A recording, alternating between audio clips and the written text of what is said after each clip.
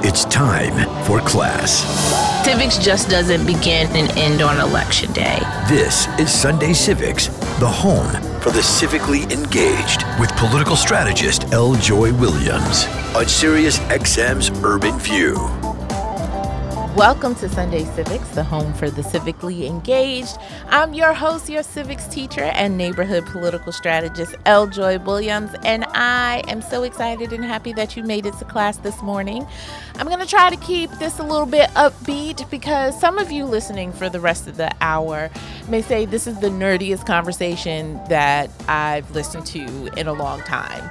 And it's okay. It's okay. You know, I'm a nerd for civics, but some of this information I want to impart to you and make sure that you understand and know. And, you know, nerdy conversations are good conversation. So with all of the focus on voting, particularly voting restrictions, we don't often have enough bandwidth to discuss other types of voting reforms that we should consider. And I get it. We have to get the John Lewis Voting Rights Bill passed. We need to expand early voting, mail-in voting. We need to increase funding for the actual boards of elections so that they can be properly trained and have the resources they need. We need to focus on election security. We even need to make Election Day a holiday. But there are other conversations we should have, such as ballot access and breaking this dominating two-party system that we have. Believe me, it is a source of a number of different ills. We'll talk about that later. I'm planning a show for that. But have you ever considered that perhaps we should also look at our voting method? And maybe that is something that needs reforming also. Now, I'm the first to admit I'm not completely convinced, but it's a conversation we should have. So what do I mean when I say voting method or voting system? Almost every state uses the same voting system called plurality voting. It's when we as voters go select one candidate per race on our ballot, and the candidate that receives the most votes wins. It's winner takes all. Now, you may be asking, what's wrong with that? That's the voting method. My mama been voting that way. My daddy voted that way. My grandmama voted that way. If it ain't broke, why we got to tinker with it, change it, or something like that? But there are other options. So here in New York City, for example, we just implemented ranked choice voting for our municipal elections. In this voting method, voters rank candidates in their order of preference. It's also used in a number of other cities across the country. There's also proportional representation, which we'll talk about at another time. It's a system similar to, I think, that what creates the parliamentary system. But today, we're going to talk about another voting method called approval voting, which allows a voter to cast votes for as many candidates as they want, rather than just one. And it's not used in a lot of places. The UN uses it to elect the Secretary General. It's recently passed in cities in North Dakota and Missouri. So later we're going to talk with Aaron Hamlin. He's the executive director and co-founder of the Center for Election Science. It's a nonprofit that's working to get approval voting method implemented in cities across the country. And, you know, there's some questions we have about that. How does it apply to one person, one vote? When you have people voting for all of the candidates, how would that be implemented on machines or on ballots and things of that nature? We're going to discuss all of that with Aaron. And of course, if you have questions or concerns, you can do some deep dive and do some more research on the particular topic. Like I said, not completely convinced that we need to tinker with change voting methods in a number of different ways, but I am open to the conversation if it means increased participation and actually increase engagement. We'll see. But Aaron is, kind of convincing in terms of what'll happen if you're a nerd like me. But just before we take a break, I want to introduce you to another mama who will appear on the ballot in Georgia. Shout out to my fam in Georgia. Listen, Georgia is about electing women, apparently, because there are a lot of candidates to consider, not only running for, say, governor or for state senate or something like that. I'm talking about the Commissioner of Agriculture. That's Nikita Hemingway. She's running to be the Georgia Commissioner of Agriculture. She's a farmer, and she has a plan to eradicate child hunger and represent the interests of Black farming communities. I wanted to, share her vision for the Department of Agriculture in Georgia and for you to hear a little bit more about her candidacy.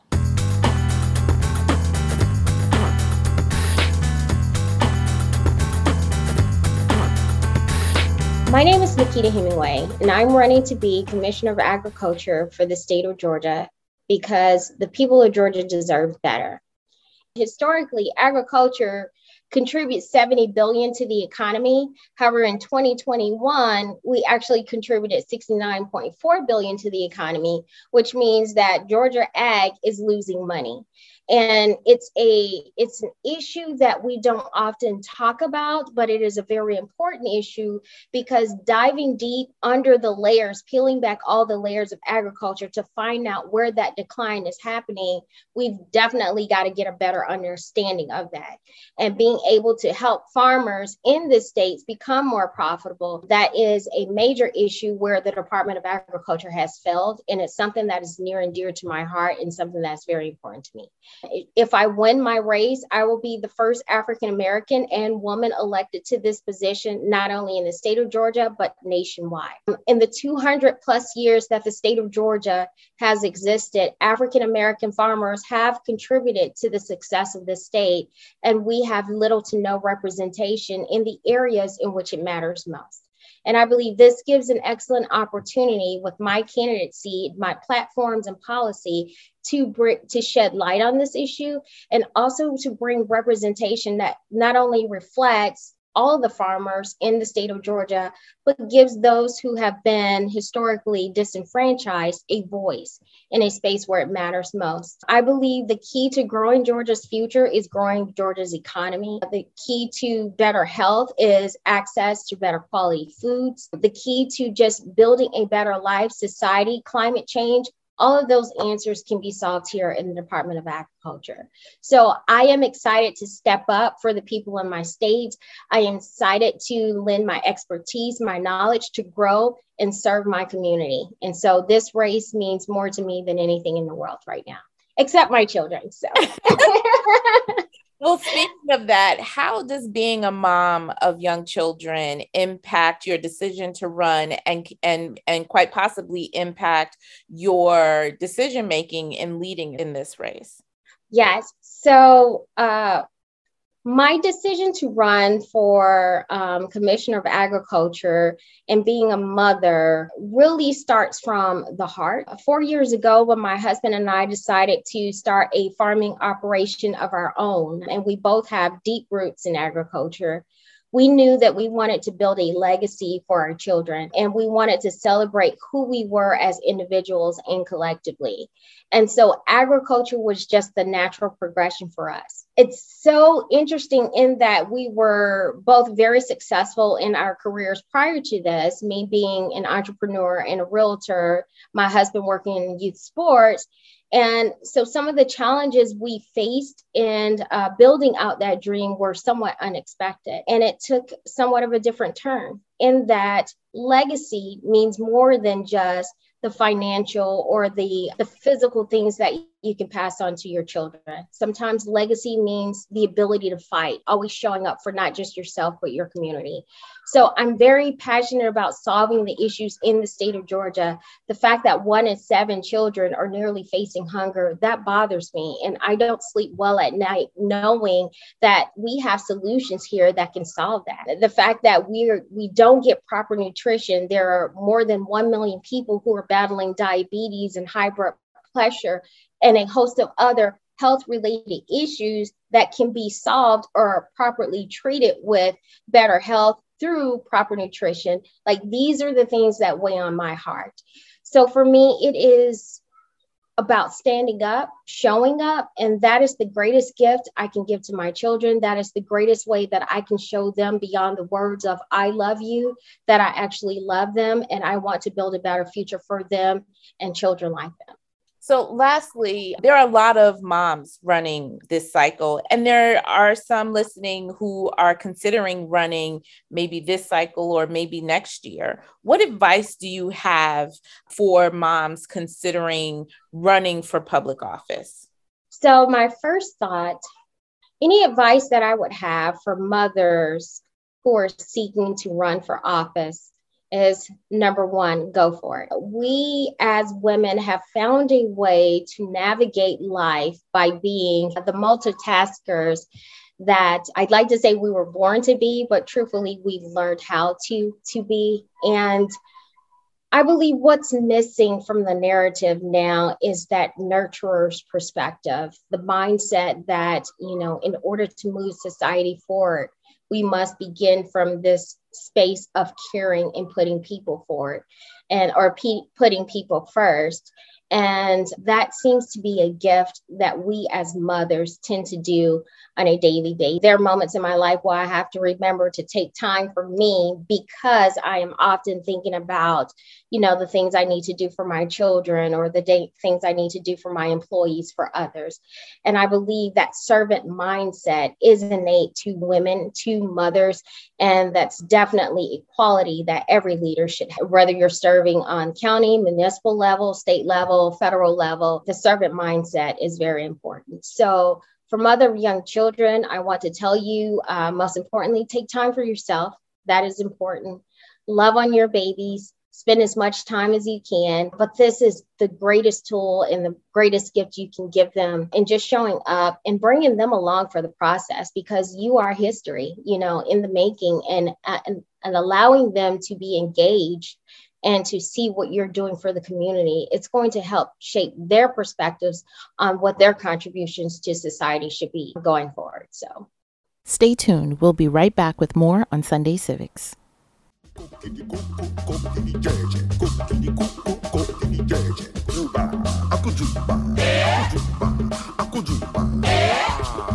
the wahala, all the problems, all the things that you think that you must do to start in this world.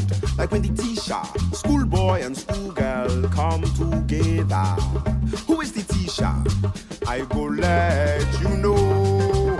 Who is the teacher? I go let you know. Welcome back to Sunday Civics. I'm your host, Eljoy Williams. And for today's lesson, we have been discussing voting methods. Never thought you had to think about that, but yes, there are many different ways to vote. We're all familiar with the winner takes all system, and some of us live in cities and in communities in which we use different voting methods for the primary. But today's guest is actually working on implementing another voting method called approval voting. Erin Hamlin is the executive director and co-founder of the Center for Election Science, a nonprofit working to get approval voting method implemented in cities across the United States. In the past 3 years, the organization has helped to get approval voting passed in Fargo, North Dakota, and St. Louis, Missouri. And they have a new campaign underway in Seattle. So I want to welcome to the front of the class for the first time, Erin Hamlin. Hey, Erin. Hi, Joy. Thanks so much for having me. Thank you so much for bringing this to my attention. I'm, of course, aware of winner take all. I'm also aware of ranked choice voting. New York City just implemented ranked choice voting for our municipal elections. And then, we have caucuses and different, methods, particularly as it pertains to the presidential elections. Sometimes we get the tutorial in that way. So I'm really excited to hear a little bit more about approval voting, how it can help boost turnout, engagement. But before we get there, we're going to start where we always start, Erin. And I want you to tell me the story of your first civic action. I think for me, I voted the first time I had the option to. But I think I don't know, in some ways, it's an exciting experience. I think I didn't really appreciate a lot that was going on. And so, like everybody, I went and chose a single candidate from some selection candidates, but I didn't really, I think like a lot of people just didn't really appreciate what was going on at that point, that like I was technically providing the least amount of information that I possibly could about those candidates, even though even at 18, I'm sure I had opinions about multiple of the candidates there, but I didn't really get to express that. Yeah, and it's sort of emblematic of like every a lot of experience. We've talked about this before, where you're told to like, yeah, you go register, go vote, and you're like, but vote for who and why, like in what position? And usually people just follow along with their parents or something they heard, or maybe they saw a poster or something like that, and not really having a strong center in terms of the person that I'm voting for actually have a connection with. I agree with their politics, or what their plan is for my community is based upon a lot of external things, particularly sometimes the first time you register and go and vote. So that's a very normal like experience that's not brought up a lot. So Aaron, I want to get to the meat of our conversation and talking about approval voting. For someone you are talking to for the first time about what this means, how do you explain what approval voting is, what this voting method is? Yeah, so I think like a lot of times we overlook the voting method itself, which is just the information that we put on the ballot and how that's calculated. I think it's easy to kind of overlook like the whole point of this, which is we have some people who represent us, and their view should parallel that of the electorate that they're representing, and they've got a lot of power. I mean, they decide the policies that govern our day-to-day lives, and they spend a lot of money concerning our tax dollars. And there's only one instance when they can't ignore us, and that's on election day when we're deciding whether they keep their seat or someone else takes their seat. And so for me, like looking at this, if we're getting our tool wrong, like our main tool for being able to decide who sits in those seats, if that tool is broken, then we have some pretty big issues on our hands, because that's really the only time when they can't refuse to listen to us. And so right now, when we go to vote, we have this really limited tool, this choose one voting method. You hear it by different names like plurality voting or first past the post. But it's this choose one voting method, and it causes all kinds of issues. So like if you like multiple candidates, you can't choose multiple candidates. You can't support them. You have no way to do that. And so you can only support one. And so as a consequence, the support for all those candidates gets divided, and they get an artificially low amount of support. This can also lead to things like more polarized winners. You don't get the same kind of consistent winner. And then also, and I think like in 2000, there are some interesting candidates in that election. Also, like for the presidential election, that was the election when Ralph Nader ran. And for me, like as an 18-year-old kid looking at that, like I didn't think about any of that. And I think part of it was the environment where you're told, hey, like, these are the front runners. Vote for one of the front runners. If you vote for anyone else, and you even think about voting for anyone else, you're going to be wasting your vote. And that leads to some pretty terrible things. And approval voting addresses all of those things in a very simple way. So with approval voting, you simply select as many candidates as you want, and the candidate with the most votes wins. You're not ranking or anything complicated. You just check as many as you want. The only difference on your ballot is the directions that just tell you to choose as many as you want instead of just one. And so if there are multiple candidates you like, you can choose multiple of those candidates.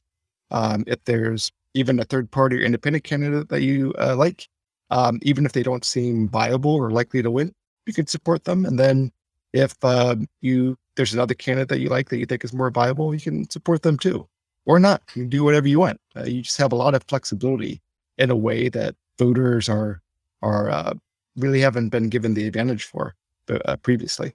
So, what does changing the voting method, and when we're talking about voting method, we're talking about how you, the voter, cast your ballot, right? So are you picking one person? Are you ranking the people on the ballot? Are you, as Aaron just mentioned, just voting for all of the choices that you want? What does approval voting solve? People would say we've been voting with winner takes all system. People think it's fair. It's something we've been doing for the longest time. Why do we need to change from that standpoint? What problem do we have that approval voting is the answer to?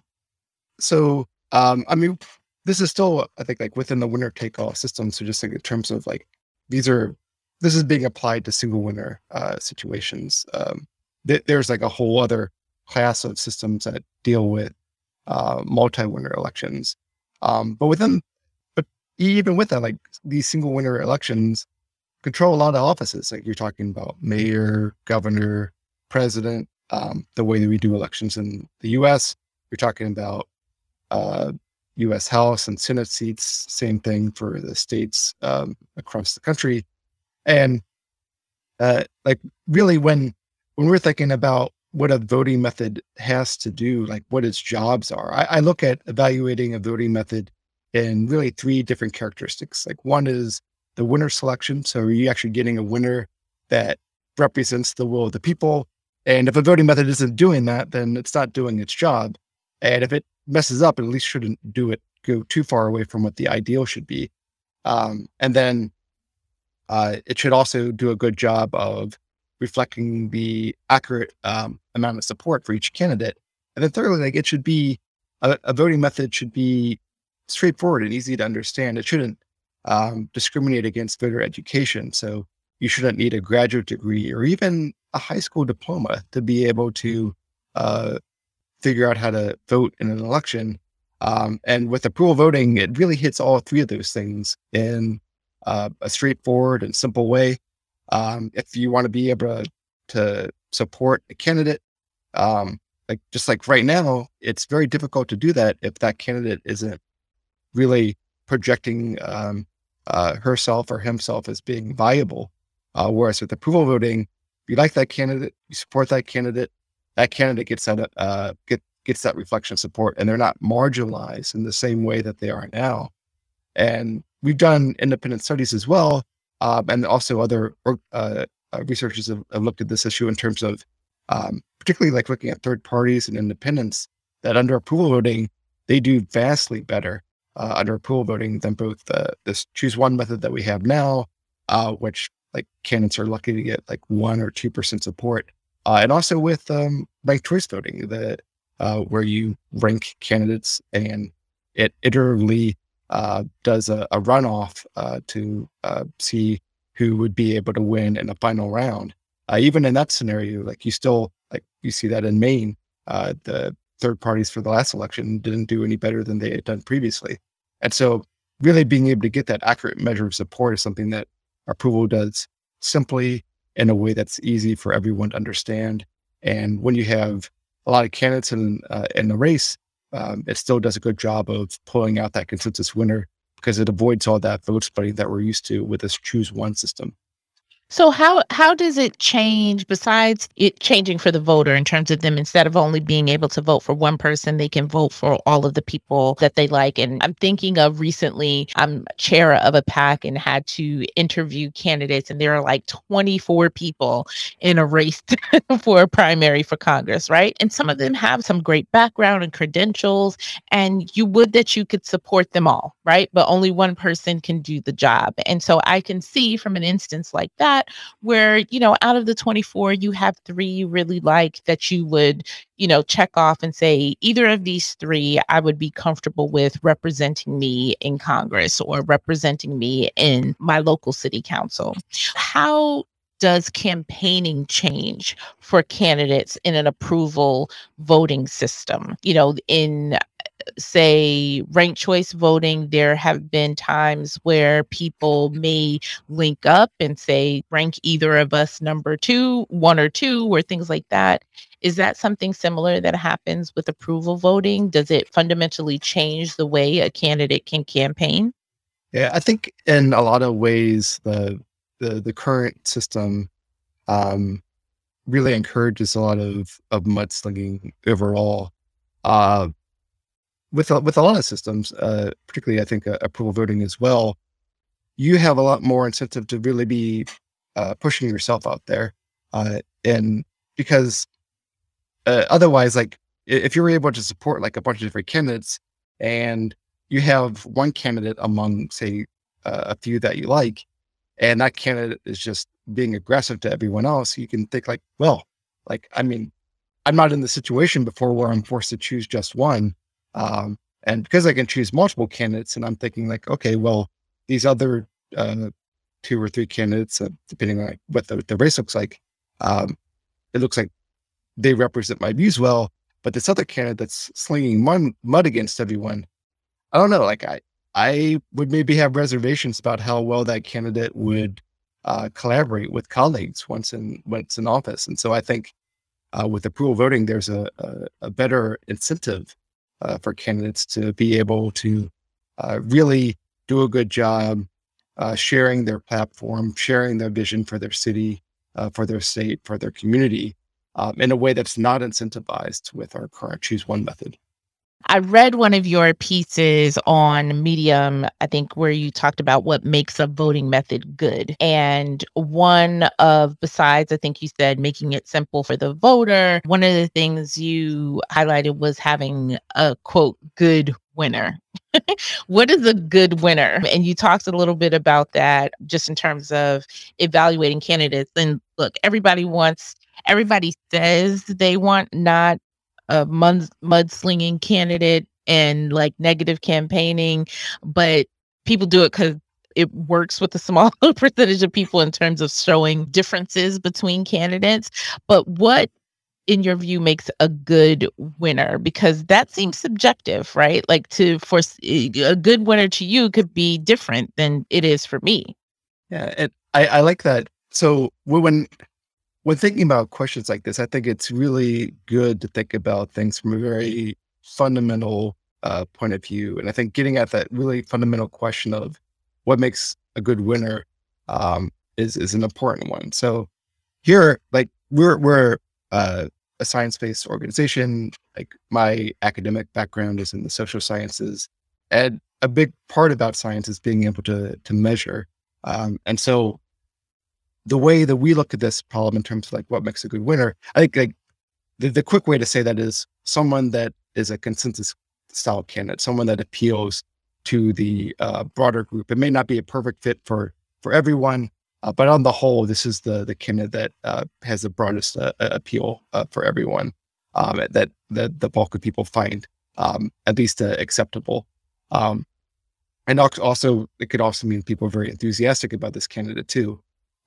So the different ways that we measure this, one kind of classical way in voting methods of looking at this problem is saying like, okay, well, if we could have a candidate and that candidate had head-to-head races with each other candidate in the race, which candidate would be able to win all those head-to-head races? Now, in voting methods or voting theory, this candidate, we technically call this a Condorcet winner, this candidate who can beat everyone else head-to-head, doesn't even always exist. But if they do exist, or when they exist, a voting method that tends to elect this candidate is a good one. And that also may not necessarily be the candidate who has the highest percentage of first choice votes in that first round, which is kind of counterintuitive.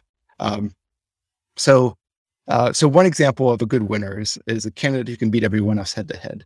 Another example of a good winner is what we might call the max utility candidate. So one innovation that we've taken with analyzing voting methods is we do polling and we ask respondents how they would vote in different voting methods for some selection of candidates. And then in addition to that, we would ask them, hey, now I want you to be honest and say how much you want this particular candidate to be elected on a scale of say 0 to 5, and go ahead and do that for all the candidates. And so here we have an honest, what we would call an honest assessment scale, which is really a control measure. And so this gives us an idea of what each individual respondent has in terms of the utility level for each candidate. And you can add up all of that utility or value perceived value from each respondent on each of these candidates, and see what that looks like from the population or the constituency as a whole. And from that group level, we can see where what maximizes the utility for the entire group or that community. So those are a couple ways. You can look at it from a utility-based perspective. We can also look at it from this idea of someone who can beat everyone else head to head. But those are a couple ways of trying to figure out, like, okay, well, when we talk about like who the best winner is, like, what does that mean? These are a couple of different ways of measuring that explicitly. Mm. So leading into that, I mentioned at the top, there are 2 cities so far that have implemented approval voting, and you're in the midst of a campaign in Seattle right now. Talk a bit about how approval voting has been implemented. Are there any challenges to implementation, particularly in those 2 cities that are already using it? And what are some of the conversations people are asking about, or some of the questions people are asking in Seattle as you're engaged in the campaign there? So the way that we implement this, we have a nationwide chapter program where folks who are interested in changing their voting method and increasing the democracy and the value of their vote within their communities, we work with them to be able to help them really move along a path that allows them to run a campaign. And we did that with the folks in Fargo and St. Louis. In both cases there, we work with folks on being able to support ballot initiatives. So they gather a bunch of signatures, get on the ballot. In both Fargo and St. Louis, those ballot initiatives passed overwhelmingly. In Fargo, it was 63%, and St. Louis, it was 68%. Some of the challenges often come from folks who are currently elected. So in St. Louis, actually, the council itself tried to, they successfully passed a motion within their council to oppose the initiative for approval voting. And it shouldn't be too much of a surprise because, after all, they're getting elected by the current method, and maybe they aren't real keen on the chances of like the risk that they would take by changing the voting method that would get them elected. Maybe they wouldn't get elected with a new voting method. And so really, we don't ask them. Like, we ask the people themselves. We ask the voter, because the voters are the people that we care about. And so while a lot of our challenges come from people with existing power, we talk with them and we work with them, but ultimately, like, it's not really them that we're looking to empower. It's the voters. And so it's really their decision. And fortunately, that's also where our support comes, is from the community itself. And some of the questions that we've gotten, like, for instance, like with Seattle, is thinking about, like, also, like, who does this benefit? Like, what types of outcomes can we expect from this? So there are a bunch of different ways of implementing approval voting with different types of primary styles. With Seattle, they would use an open primary with approval voting, and then the top 2 go into the general election, which is the same way that St. Louis does it. And in St. Louis, the case previously was really challenging. There was a lot of vote splitting in the Black community previous to approval voting. And as a consequence, the mayor who was elected, a white, somewhat conservative woman mayor, she, during some of the protests in St. Louis, she actually doxed a lot of the protesters, revealing their personal information and names. And so really was signaling that she was not so much on the side of the voters. And interestingly, right after approval voting passed in St. Louis by 68%, she decided she wasn't going to run again, which I guess she saw the writing on the wall there, that even as an incumbent, that she was actually going to need to get real support from the people of St. Louis, and it just wasn't going to happen.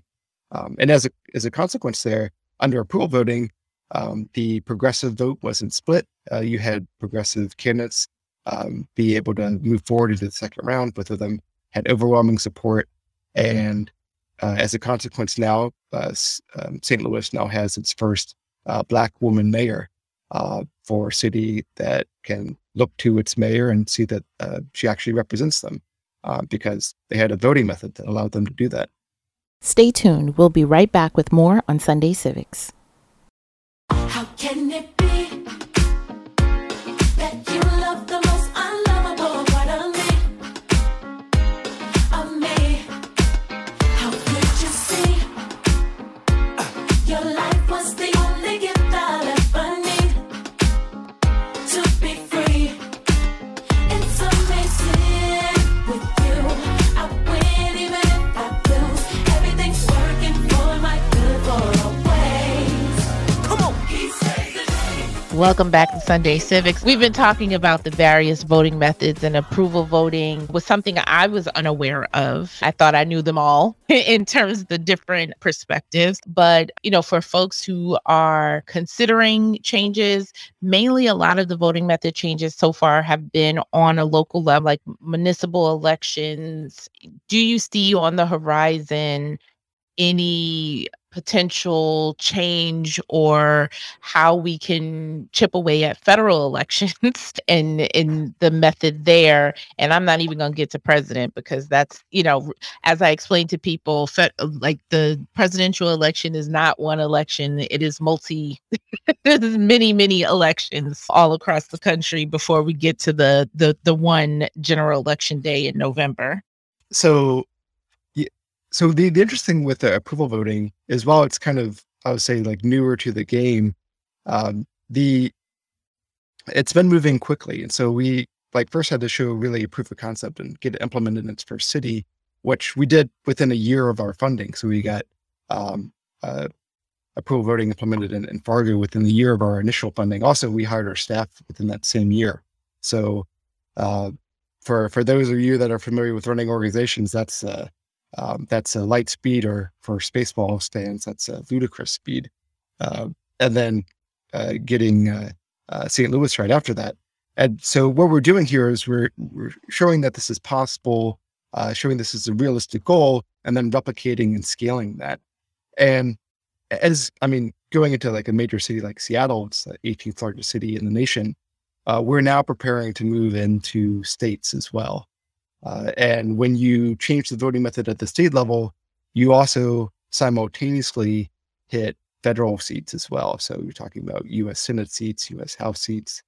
And I know Joy mentioned the maybe not going into so much with presidential stuff, but you can do that when you run ballot initiatives at the state level. You can change the way that electoral votes are assigned. And so you can have the presidential election for that state also use approval voting. For instance, like RCV did this in Maine, and they now use ranked choice voting in Maine for presidential elections. As I pointed out before, it didn't really make a difference for the amount of support that third parties got, but they were able to use that voting method. And the same for us. So when we're pushing approval voting in different states, which we will do in the future, perhaps not too long, we can change the way that these Senate seats and these House seats are elected and allow all the voters to be able to use approval voting in those elections, which I think will be really cool because the U.S. has a lot of polarity within these federal seats in terms of who gets elected. And then on top of that, you just really never see a third party or independent. Whereas with approval voting, those candidates still have to be really strong, but they've got a shot in a way that they have never had before. And so we're really excited to see this in federal seats.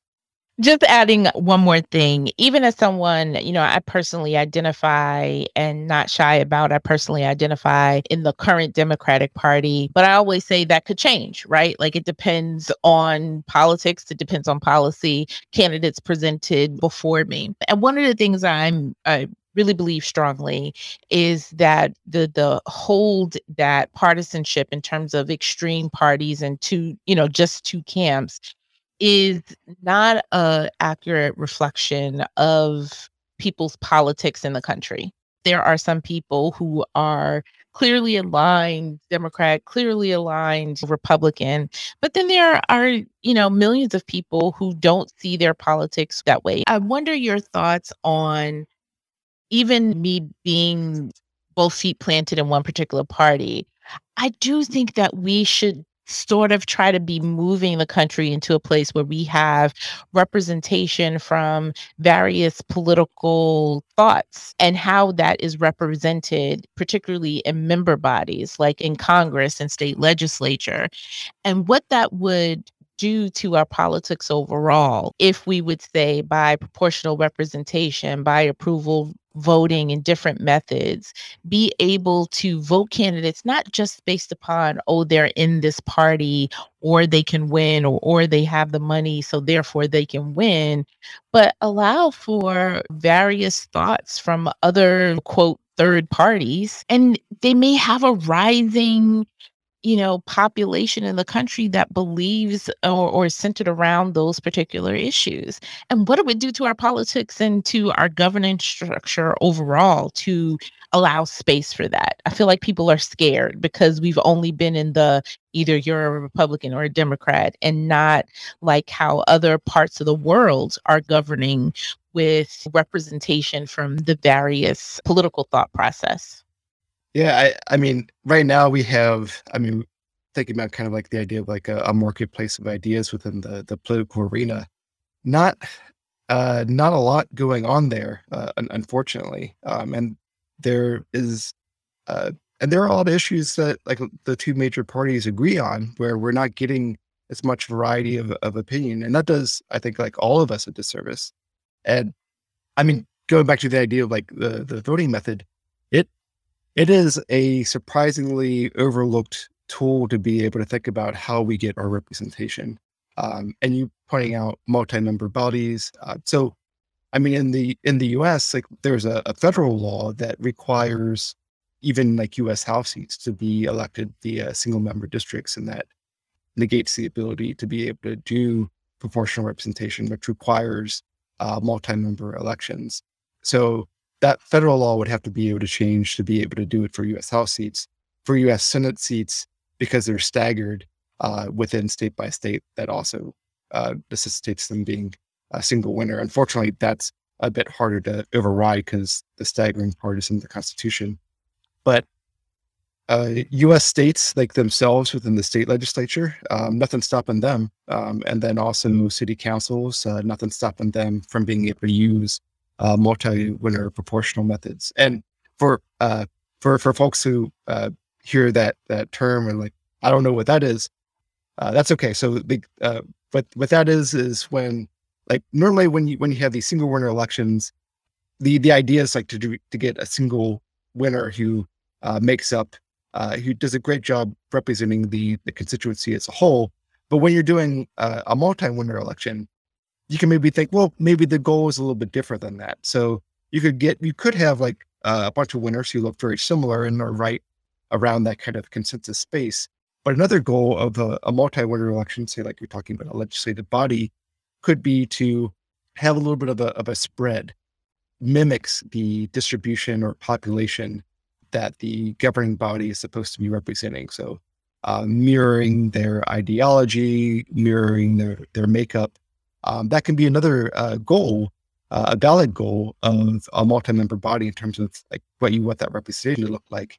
And proportional methods, based on some of the math that they use, get into the details with you on that, it is able to do a better job of mirroring the constituency body. So making sure that people are represented by people who look and think like them.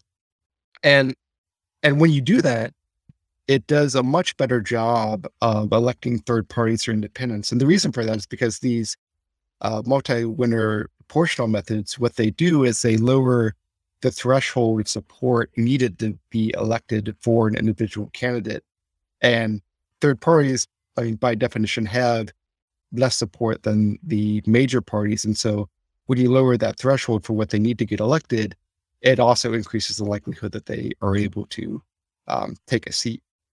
The other component about that within single winner positions is that there's this popular political science concept called Duverger's law, and it looks at two factors that are within a voting method that can predict whether a third party or independent is likely to get elected. One of those factors is that threshold, which proportional representation does a good job of addressing. But you don't get that with any single winner election or winner take all election. But the other factor is kind of a psychological factor, which is just saying like, can I support a candidate who I don't know whether they're necessarily going to win? And approval voting is rare in that among single winner methods, it does a really good job of that. And so you get this positive feedback loop as well, where a candidate, even if they're not perceived as viable, they bring good ideas to the table, they're able to get support. And maybe they don't even win that election, but they get more media coverage because they have a reasonable amount of support, and they're able to grow with their ideas. And the idea of popular ideas being able to grow is not something that is really taking place as much as it should nowadays. Because, I mean, particularly if you're an independent or a third party with these new ideas, you don't have the opportunity to grow really. But with approval voting, you don't have to worry about that because you can always support your favorite with approval voting.